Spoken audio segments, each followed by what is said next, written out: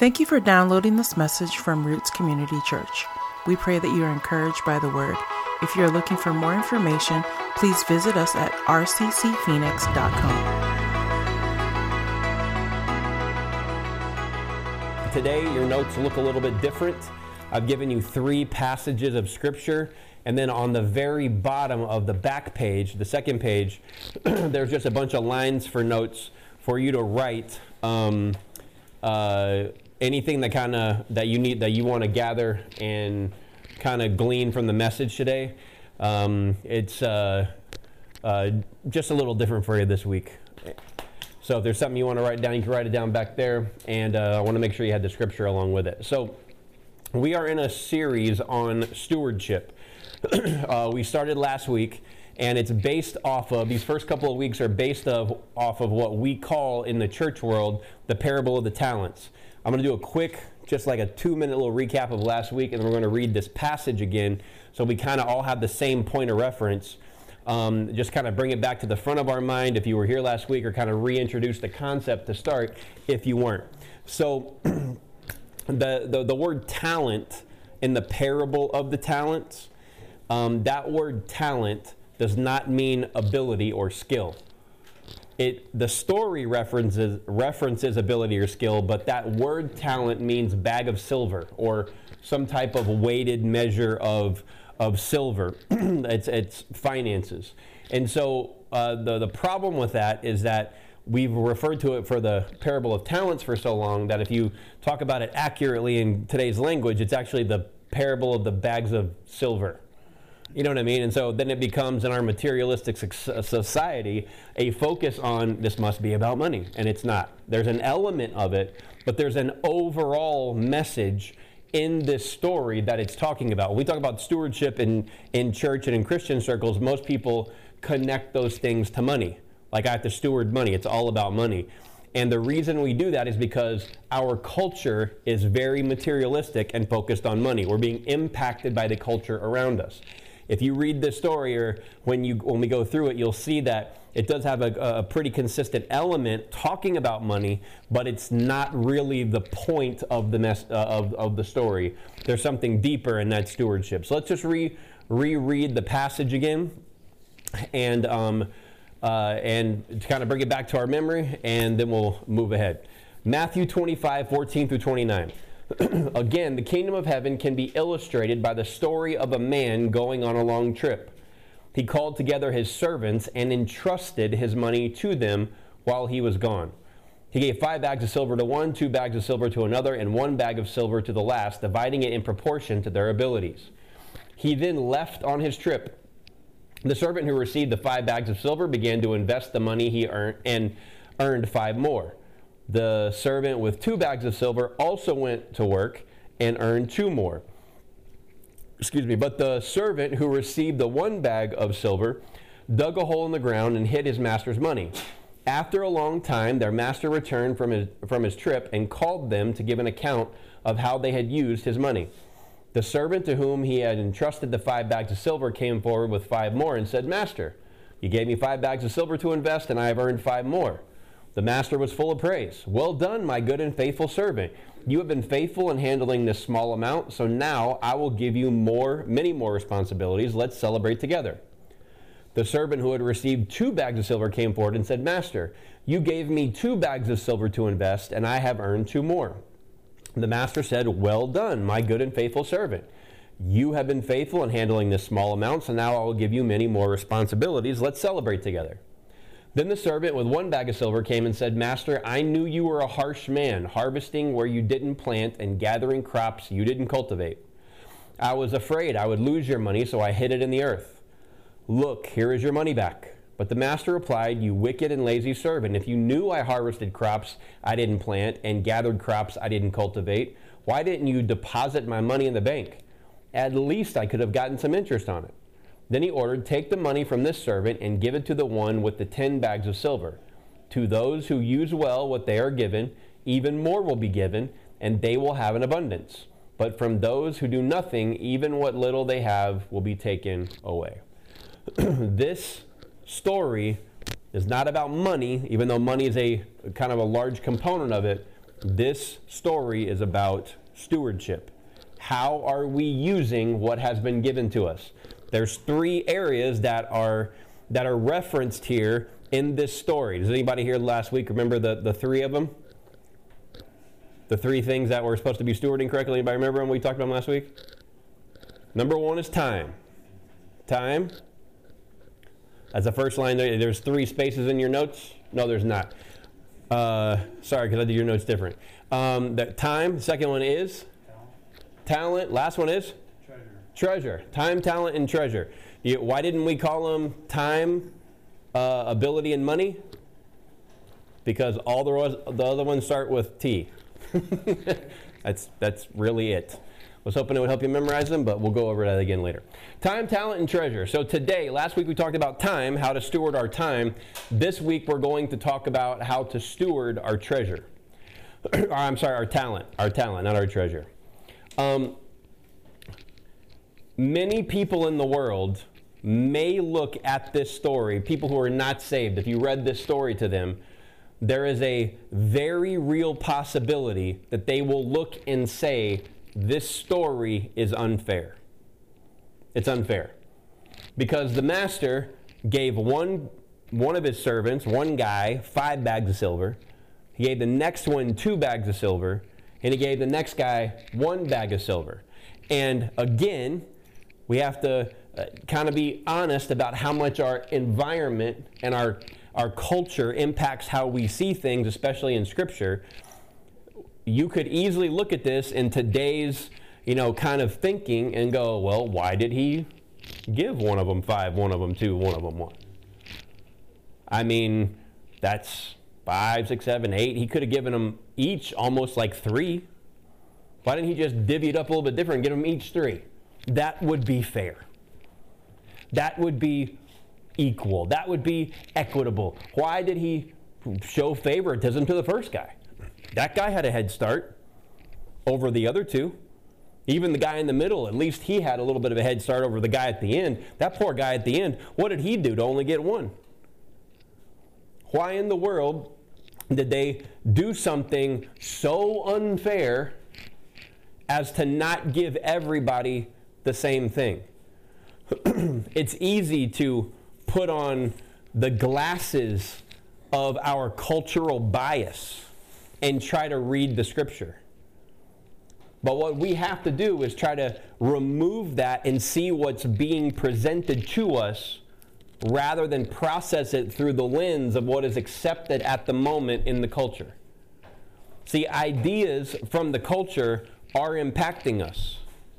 It impacts a lot of people differently because we have churches today who are standing up, they call themselves progressive churches, who are abandoning parts of Scripture so that they can remain popular and have their narrative accepted so more people will come. Your job as a church and as a pastor is not to get butts in the seats, so to speak. It's not to fill the arena. It's not to fill the building. Your job is to fill the people and then allow God to fill the building as He sees fit through the lives of the people who are bearing fruit. That's the goal. The master in this story didn't look at one guy's socioeconomic status, his preferences, his biases. He didn't look at where he came from, his zip code, his education. He didn't look at any of that. He divvied it out in proportion to what? Their ability. Their ability.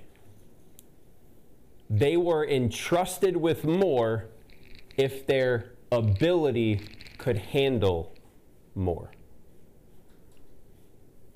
It's not about being unfair. It's about looking at it and going, somebody had an ability to handle something that someone else didn't. Let me give you an example. I am not a construction guy at all. I am not mechanically inclined. If you question that, Mike can tell you that firsthand. I am not mechanically inclined. I am not a builder. I'm not a good patcher of holes in drywall. I'm not good at any of that, right? Thank you, honey. That's a woman who was raised by a construction man right there, who can also attest to the fact, like, no, he is not. That's not his gifting. That is not his gifting, and I'm good with that. I've accepted it. Leave me alone. So somebody I know who was really good at that, and I'm gonna put you on the spot, was Christian. He had a lot of great experience in construction. He had a lot of great experience, like building and drywall and roofing. You did it all, I think, like almost all of it. He had a lot of great experience in that. So let me do that. Let me walk through this exercise. I should have told you I was going to do this beforehand. That would have been preparation. But just roll with me, brother. So if I would say you are building a home, you're in charge of building a home, and you got to go take a trip somewhere for business, and you got 3 guys that are going to be working on this building. You got one guy who's got the skills for everything. He can put the roof down, he can pour the concrete, he can put up the studs on the wall, he can do the drywall, he can do the insulation, he can do electric, he can do plumbing. He's got a skill and a knack to see all of that. He's good with people. He has leadership ability to some extent. People like him. He communicates to everybody. That's person 1. Person 2 doesn't really do well about actually putting his hands on it, but he understands it. But he's a money guy. He's a bean counter. He's like your accountant, making sure you're not spending more money on certain things than you should have, and making sure you're not going over budget. And he's communicating to another guy like, hey, you can't be spending that money. That's guy 2. And then guy 3, the only thing he does is carry a hammer and hit nails. Right? And it's needed, but that's all he does. If you are about to leave your project in the hands of these people, who are you giving the most responsibility to? The first guy. He's got the skill, he's got the ability, he's got the leadership, he's got the communication, he's got the understanding, he can see it before it happens, right?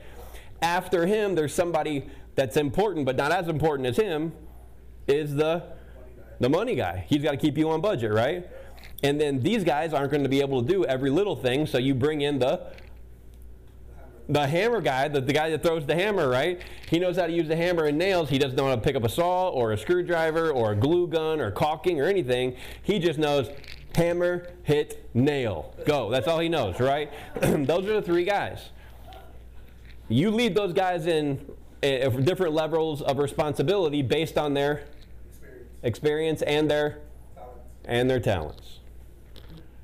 One is gifted in a way the rest of them isn't. This one's gifted the way these isn't, but it's a little more important this one, but not exactly this one. Who is more compensated financially? The guy who has more responsibility, number 1. The guy who's compensated but not as much as guy number 3 is guy number 1, because all he's hitting is hammer. The guy who gets a little bit more than 1 but not as much as a little bit more than 3 but not as much as 1. The bean counter guy, he has a little bit more money than these guys, but it's based on their ability. If you look at it from that perspective, I'm not doling out the most money to the have hammer hit nail guy. I'm looking at the one who can run the whole thing, who's got skills, abilities, and talents. It's not that I don't value him. I'm not looking at fair. I'm looking at, I have a team that has different levels of ability, and I'm going to entrust them, key word, entrust them with something to do based upon the abilities I know they have and the abilities that they were willing to develop. The have hammer hit nail guy could probably very easily figure out how to use the screwdriver, especially if it's an electric one. I just point and pull the trigger. Yes, even I can do that, right? Even I can do that. It's probably easy for him to figure it out because he's around it. He's around the environment. But he isn't interested in that. He just leaves that one thing because I do this and that's all I want to do. Fine. There'll be less responsibility given to you by your master, who doesn't just look at what you want to do. He's looking at completing the whole goal. The story's not unfair. The story is an evaluation of the people's ability that have been entrusted with something that is not theirs. Who made you in your mother's womb? Anybody? Scripture says this. Who? God made us in our mother's womb. He's the one who knit you together. He's the one who wove you together. He's the one who's responsible for a good lion's share of your personality and how it develops. He's responsible for the abilities that you have been given that are natural to you. He's responsible for passing them out how he sees fit.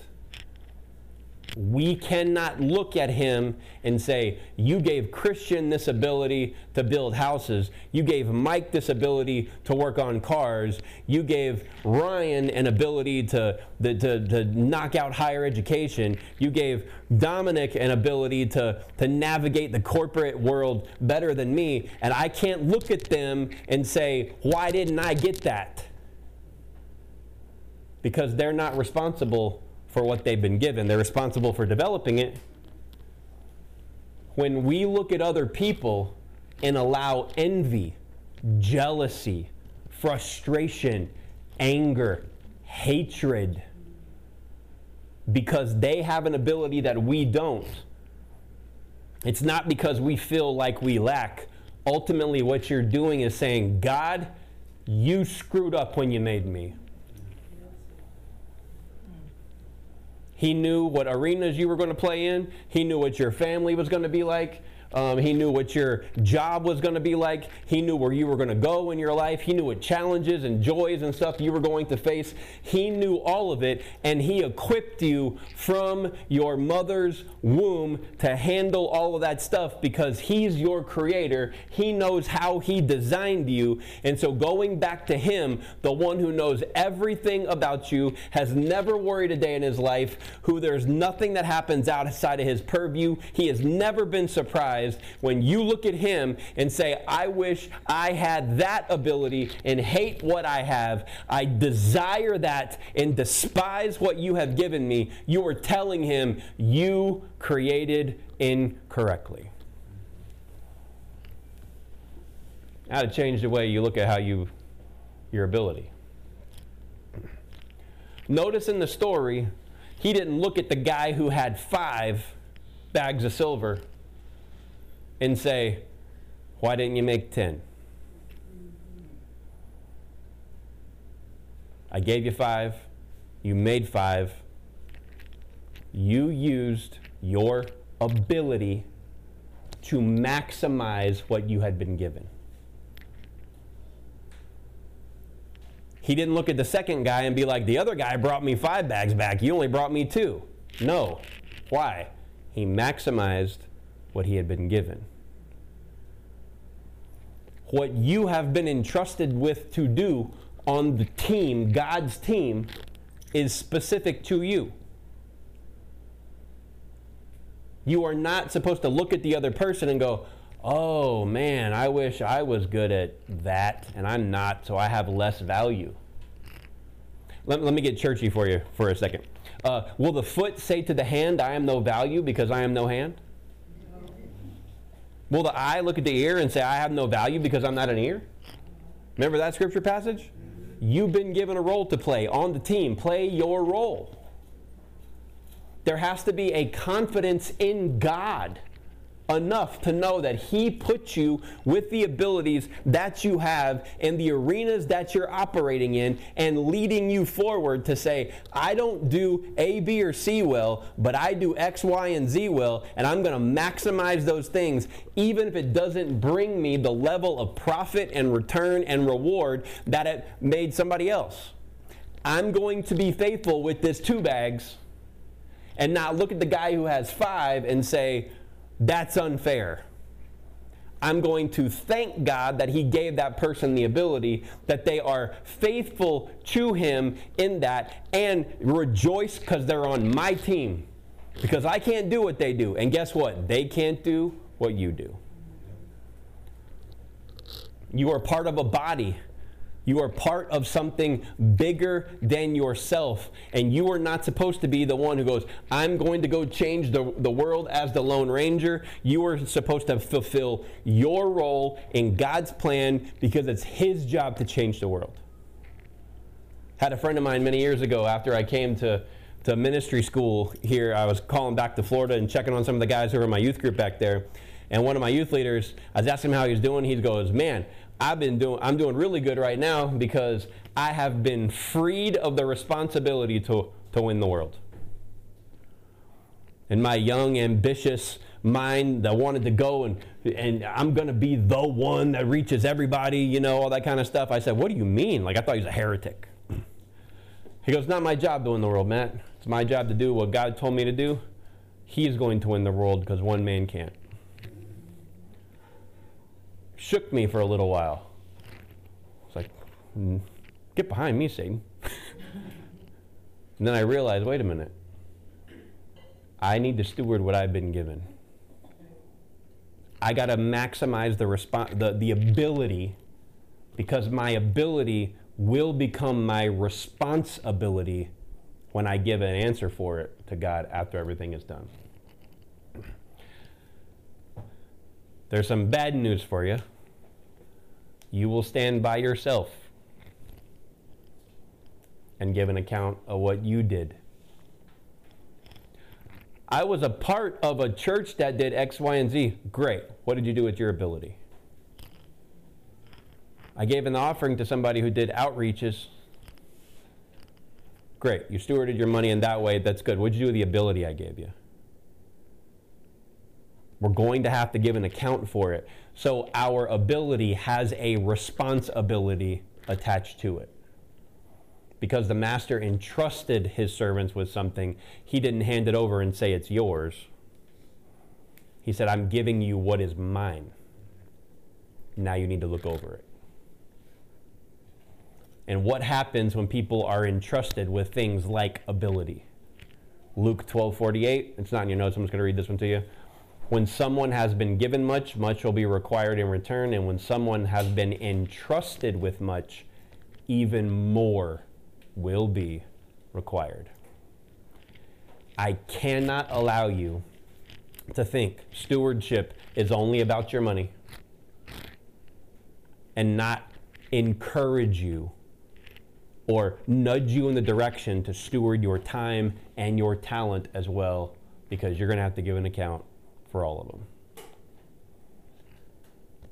We talked about social media and the 30 hours a week that the average American spends on it, 2.5 hours a day. We talked about all these things that we do to have distractions that waste our time going forward. We talked about that last week. Why is it so important? Because you are going to give an account with what you have been given. Those who are entrusted with much. See, I always thought, well, much is given, much is required. True, but that keeps going. Whoever was entrusted, handed something by God to steward well, there's a higher responsibility on them, and that them happens to be you, believer in Christ. So before we allow envy to grow in our heart, to look at people who have skills and abilities that are far beyond our own and be like, I don't have that, and I hate the fact that I don't have it. Before we start looking at them all jealous, remember, if you have more responsibility and you've been entrusted as a believer with more ability, more is going to be required of you. Maybe some of the reasons that we don't have everything we've prayed for is because God looks at how we're stewarding what we already have, and he goes, I'm not going to waste it. And let's go one step further on that. I love you so much, I'm not going to give you more that you're going to be held to account for later on, because I know you're not going to be held, you're not going to steward it right. It's not just about wasting it. It might be an act of loving mercy not to give it to you. There's a responsibility to our talent, our ability. There's also a pitfall that comes with it. A pitfall. Deuteronomy 8, 1 through 18. Next passage, it's in your notes. This is Moses talking to the children of Israel before he dies. This is him talking to them, reminding them of what happened when God led them out of Egypt and into the promised land. Okay? Be careful to follow every command I'm giving you today, so that you may live and increase and may enter and possess the land the Lord promised an oath oath to your ancestors. Remember how the Lord your God led you all the way in the wilderness these 40 years to humble and test you in order to know, what was in your heart, whether or not you would keep his commands. He humbled you, causing you to hunger, and then feeding you with manna, which neither you nor your ancestors had known, to teach you that man does not live by bread alone, but every word that comes from the mouth of the Lord. Your clothes did not wear out, and your feet did not swell during those 40 years. Know then in your heart that as a man disciplines his son, so the Lord God disciplines you. Observe the commands of the Lord your God, walking in obedience to him and revering him. For the Lord your God is bringing you into a good land, a land with brooks and streams and deep springs gushing out into the valleys and hills, a land with wheat and barley, vines and fig trees, pomegranates, olive oil and honey, a land where bread will not be scarce and you will lack nothing, a land where the rocks are iron and you can dig copper out of the hills. When you have eaten and are satisfied, praise the Lord your God for the good land he has given you. Be careful that you do not forget the Lord your God, failing to observe his commands, his laws, and his decrees I'm giving you this day. Otherwise, when you eat and are satisfied, when you build fine houses and settle down, and when your herds and flocks grow large, and your silver and gold increase, and all you have is multiplied, then your heart will become proud, and you will forget the Lord your God who brought you out of Egypt, the land of slavery. He led you through the vast and dreadful wilderness, that thirsty and waterless land, with its venomous snakes and scorpions. He brought you water out of a hard rock. He gave you manna to eat in the wilderness, something your ancestors had never known, to humble you and test you, so that in the end it might go well with you. You may say to yourself, my power and the strength of my hands has produced this wealth for me.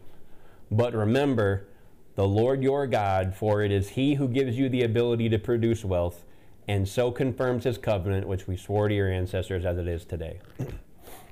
This is a specific warning to the people of Israel that, hey, once all this stuff starts going good, once you start having success, once you use that ability to start to create wealth, once you maximize what I've been given to you, there is going to be a temptation for you to say, look what I did.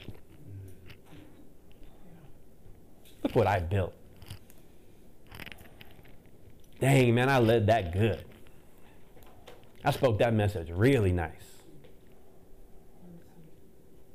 There are going to be a lot of people who have fallen away, who have taken the credit for what God has given them. The responsibility of it is this. I heard it put this way. God gives you trees, not chairs. Meaning, he didn't give you a chair, he gave you the materials to go build it. Everything you see in this house, the cars you're driving, all of these materials that are used to create all of this, electronics, everything, your clothes, everything, is derived from something that was here before us. He provided all the materials and the ability. Notice that he says that there's all this, I'm giving you land where there are rocks and iron, and you can dig the copper out of the hills. There is a responsibility on us to use what we're given to multiply the raw material of what is accessible to us. We have to maximize that. But the pitfall is arrogance. I did good. Not in a way that would be beneficial to be like, man, I feel like I did a good job on that. This is good. I'm going to keep going in that direction. No, yeah, I want the credit for that.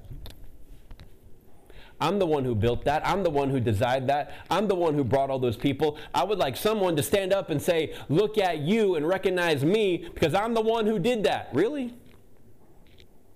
Or did you simply steward the ability and the raw materials that God gave you?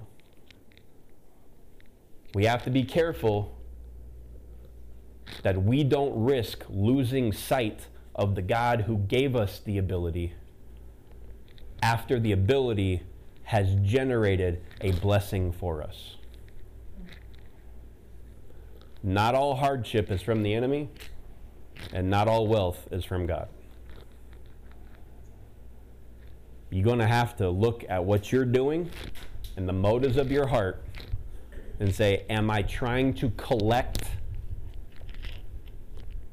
recognition that boosts my ego so that I will be satisfied? You were entrusted with the ability. The same way you're entrusted with many things, but you were entrusted with the ability. The encouragement for you and the reminder for us today is make sure that when we work that land and we develop our talent and we hone that skill and we get better at it and we pick our lane and the thing that we're going to go do and we're following God's lead in all of this, when we do that, got to make sure that it doesn't become something that we gloat and try to hold over everyone.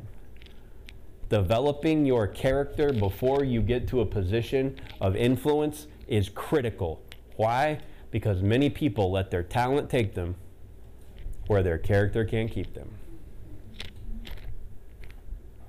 There will be opportunities for you as you develop and hone and nurture your abilities. There will be opportunities that you didn't have before, that as you're moving, as you're growing, as you're producing, as you're developing, God's going to open some doors for you. But make sure, before you walk through there, that you have taken the time to develop your roots in Him where they need to be. Your character needs to be strong before your talent opens that door. Work on it now. That is stewarding your ability properly. The second thing that is a pitfall for us when it comes to ability is people worship. Because our culture loves to worship people who have what? Talent. Money, yes, but they're really looking at the people who got talent. I don't know another culture in the world that celebrates its athletes, entertainers, as much as we do. They do. There's always been famous people and things like that, but our culture just pushes people to the top. Oh, they are so talented. That person not only can sing, but sing and dance and produce, and they can do all the things. Man, they're the triple threat. They can act and all that stuff. Man, those guys are it. And we elevate people to a platform that only God should be residing on. Why? Because we're so impressed that they have an ability to do something that we can't do. But hear me, the world celebrates ability. God celebrates faithfulness. The world celebrates ability. God celebrates faithfulness. How do we know? Because when the guy when the master came back in the story, when the master came back and the guy with 5 bags of silver came back and said, I've turned 5 into 10, he didn't go, well done, businessman. He didn't do, well done, Mr. Ability.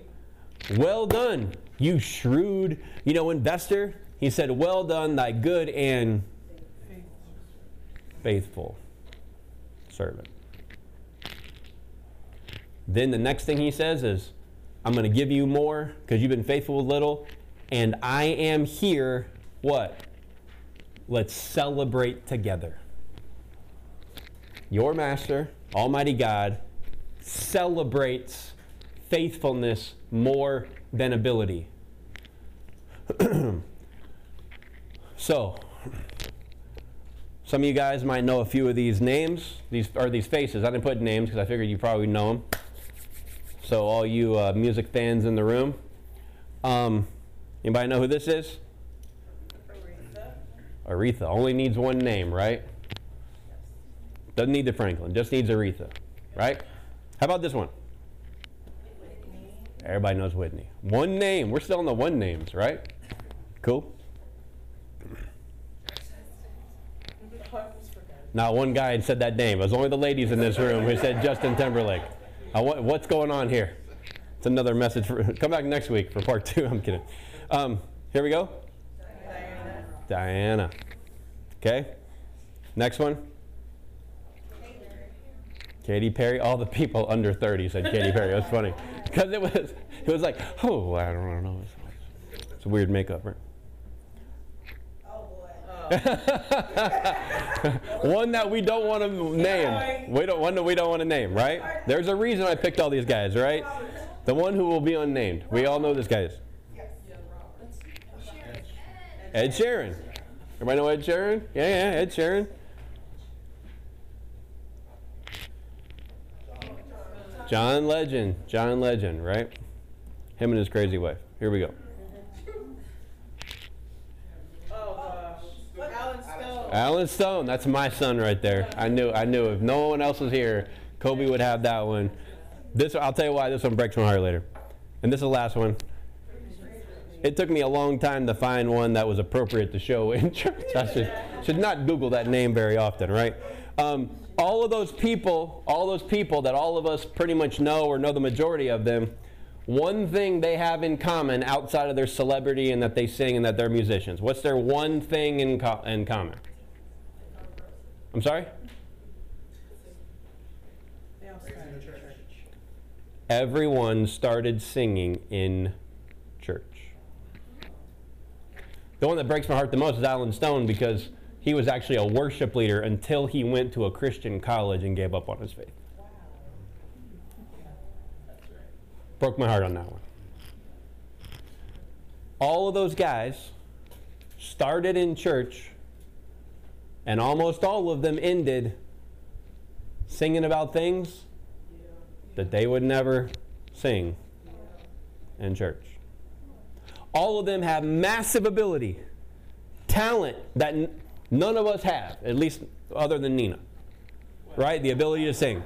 I would go that far. I get to because I believe it. Okay? So everybody else in this room, including me, we don't have the talent they have. We don't have the ability they have. Super talented, super famous. Did they work hard on their talent? Some of them, a lot of them. The one at the end, Brittany, a little weird. I don't know about her. She needs some prayer. Pray for Brittany. Used to be Free Brittany. Now it's Pray for that girl. But why did all these people wind up in a place away from God instead of serving Him? The ability they had was not stewarded correctly.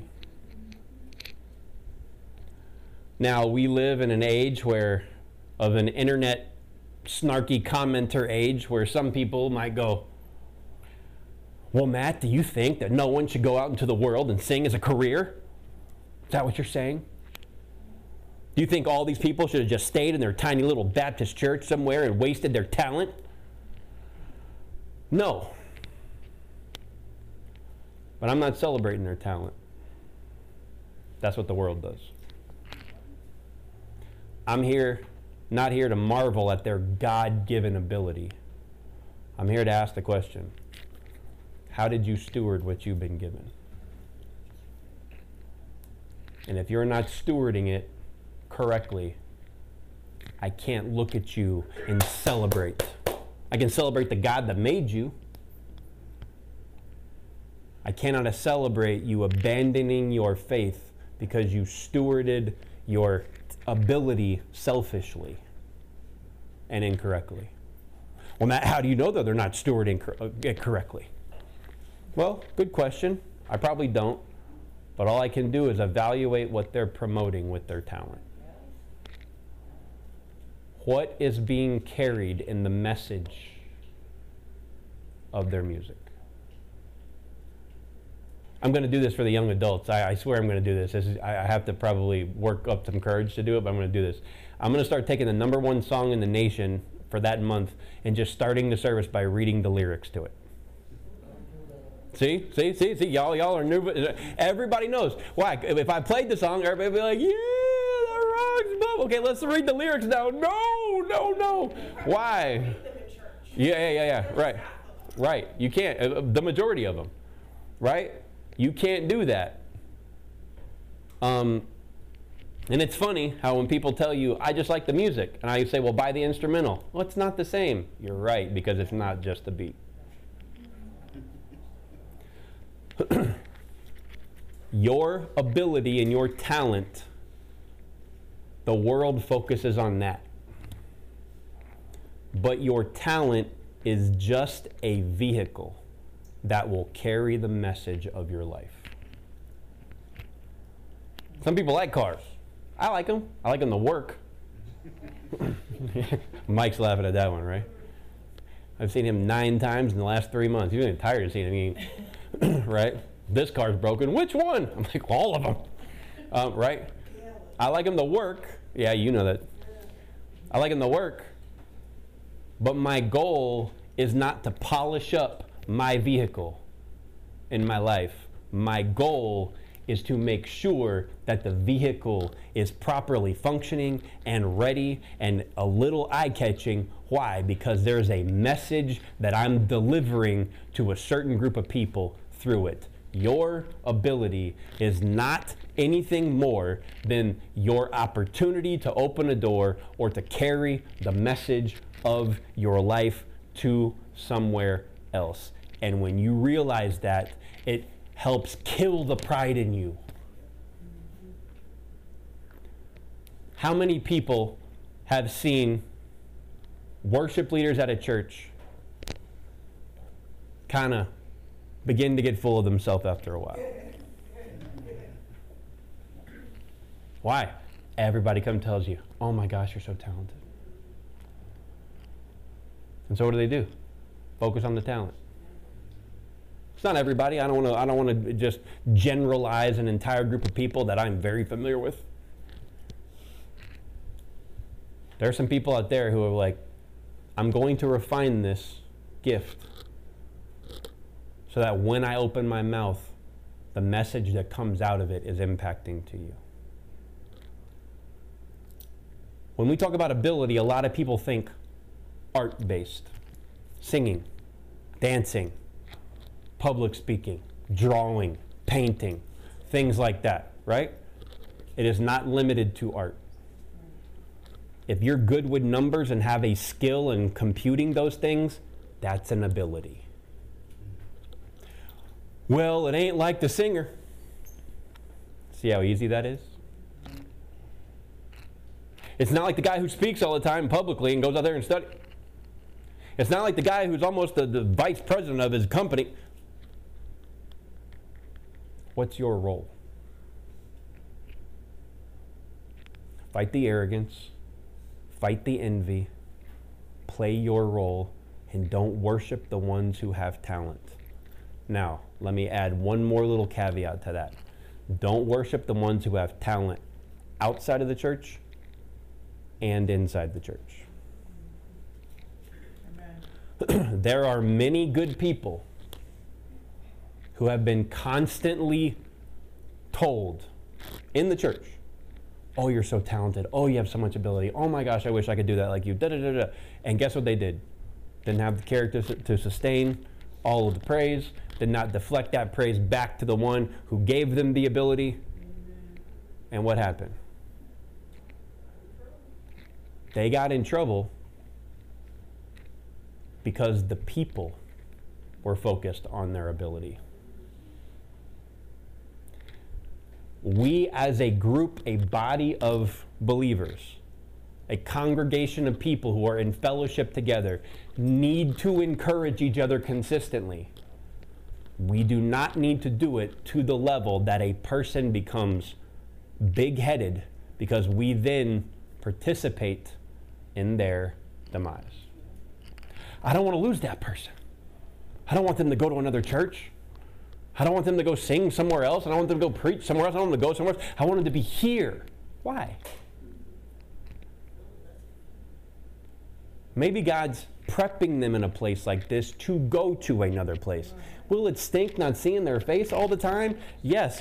But if he decided to breed some deep roots, some meaningful, refined character in this place, and then take them to a place that needs to be exampled, we should celebrate them on the way out. That I gotta build my thing. It's gotta be my church, our name. I'm building this house. I'm sure you've heard that before. I'm not worried about this house. I'm not trying to build this house. We as believers need to be concerned about God's plan more than our own, and using our ability not to make sure everybody knows the name of RCC. No, they need to know the name of Jesus. And that's where your ability opens the door to carry the message you have, and God is not going to be impressed by the number of people that came to your concert because you worked your vocal range up to a point where it's so dynamic. He celebrates faithfulness.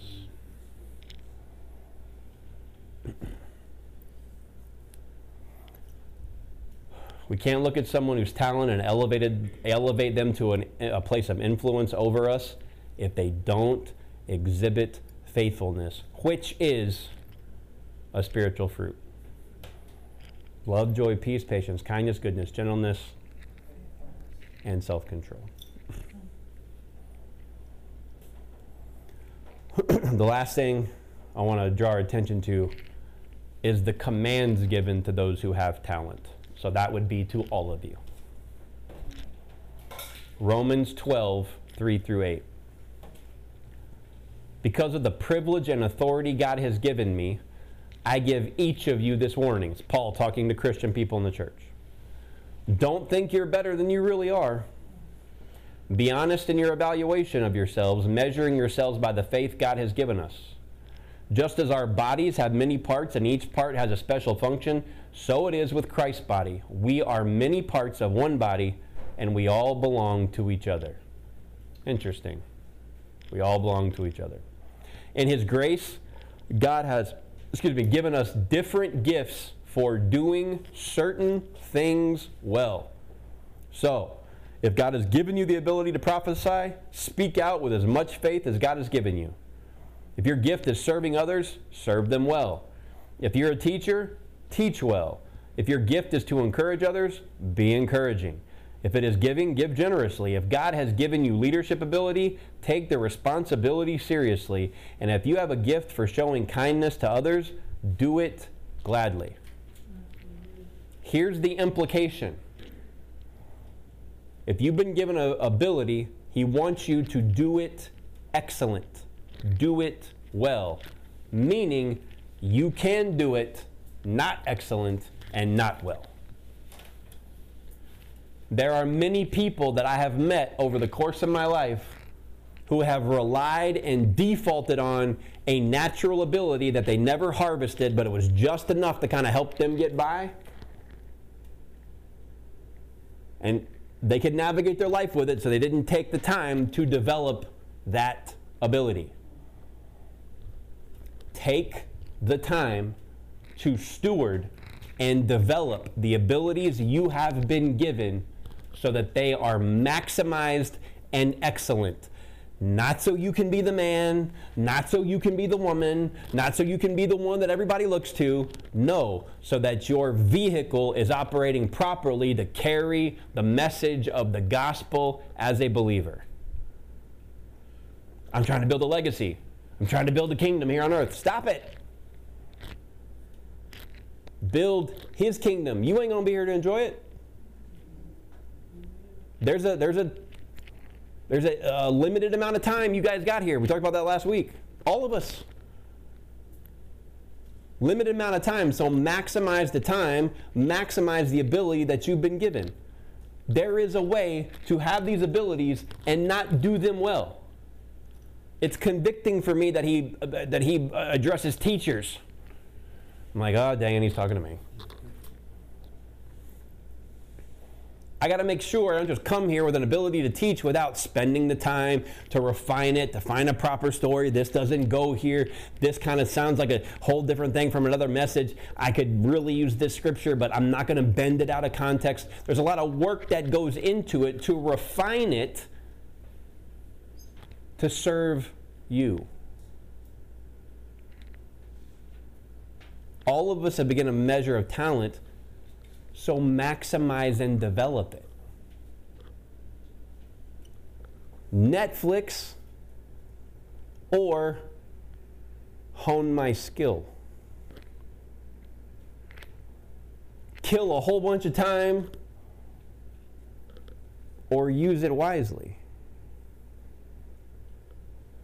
Get by on whatever my ability is, and I can just kind of skirt through the rest because I got a personality and I can joke it out and people just kind of make up for my lack, or refine that skill. Notice that he says we're all many parts of one body and we belong to each other. The first group of people that should be served by your gifts is other believers.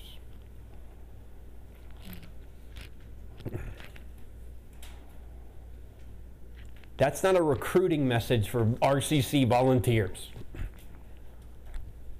That's the command of Scripture to say, find a way to serve the people in your local fellowship, other believers, before you go and pour it out to the world. And you are still supposed to pour it out to the world as an evangelistic measure.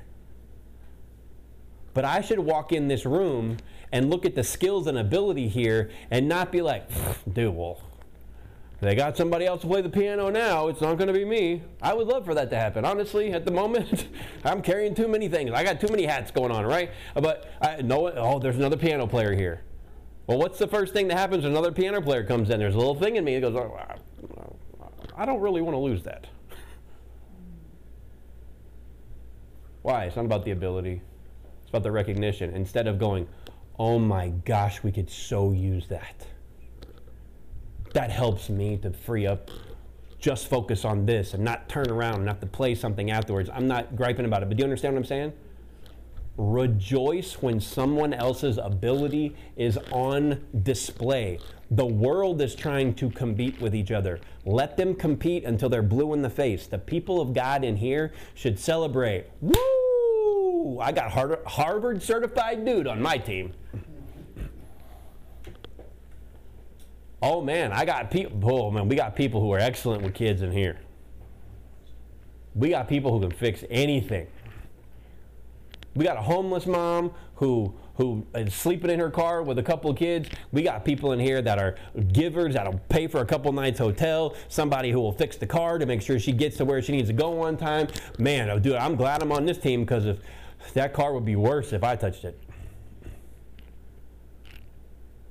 You are not competing with the people that are sitting in this room.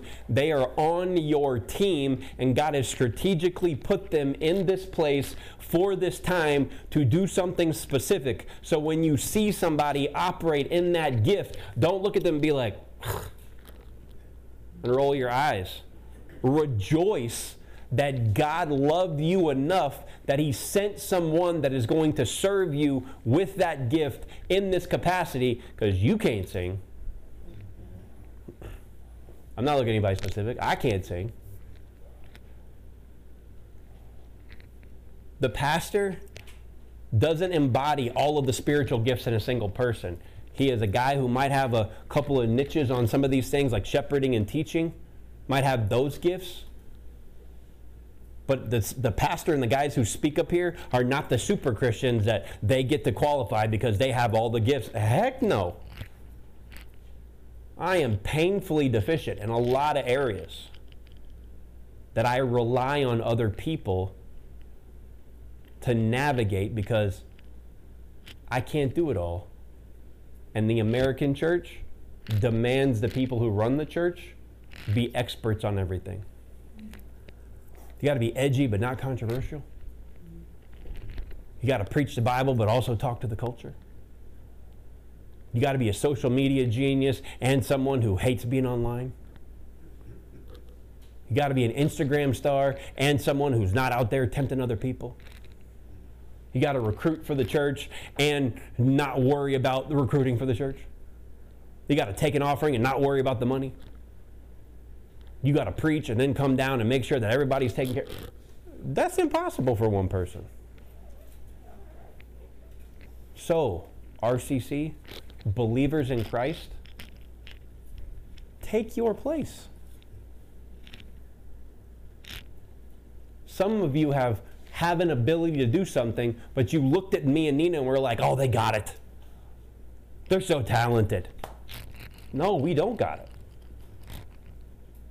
You're not here to watch us do a Sunday show so you can feel good and have a pat on the back and go home. You are here to be fed, but also to serve somebody else with your ability. So, however it is, serve each other. It may not even be in the context of a Sunday service.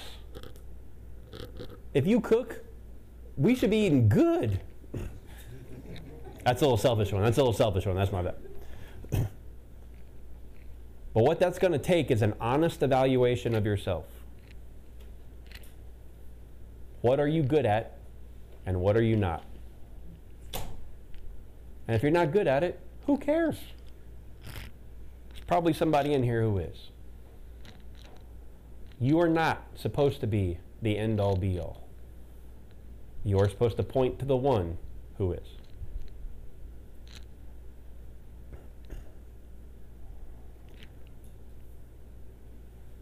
So my challenge for you is to begin to invest in developing your skill. I like the first part of the message when the servant who, or verse 16 and 17 of Matthew 25, the servant who received the first bag of silver, or the 5 bags of silver, immediately began to invest the money and earn 5 more. The second servant with 2 bags of silver also went to work and earned 2 more. I think I identify with that guy. I'm not sure on the investing, but I can get to work.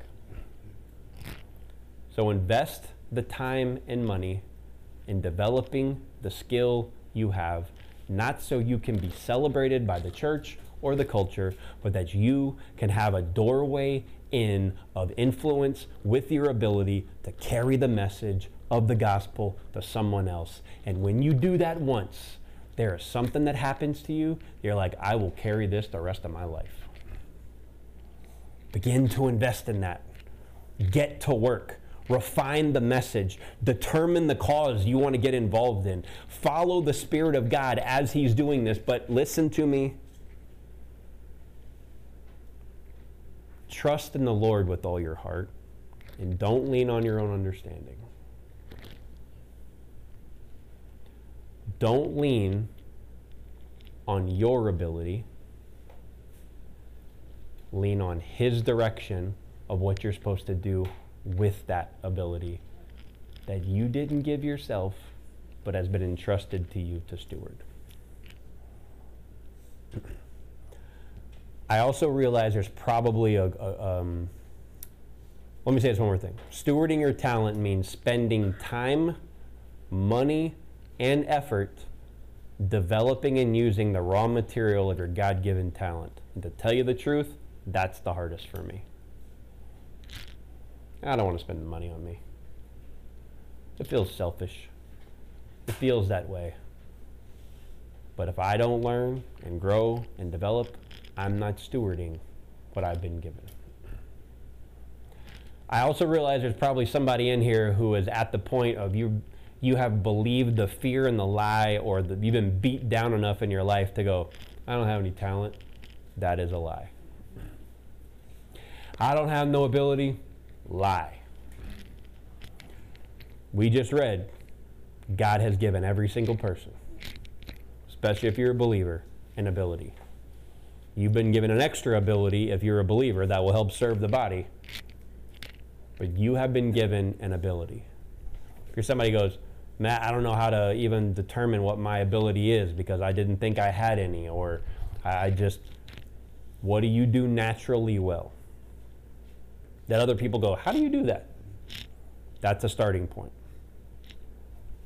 There's tools out there. Strength Finders is one of them. Shape, please, for the love of God, avoid the Enneagram.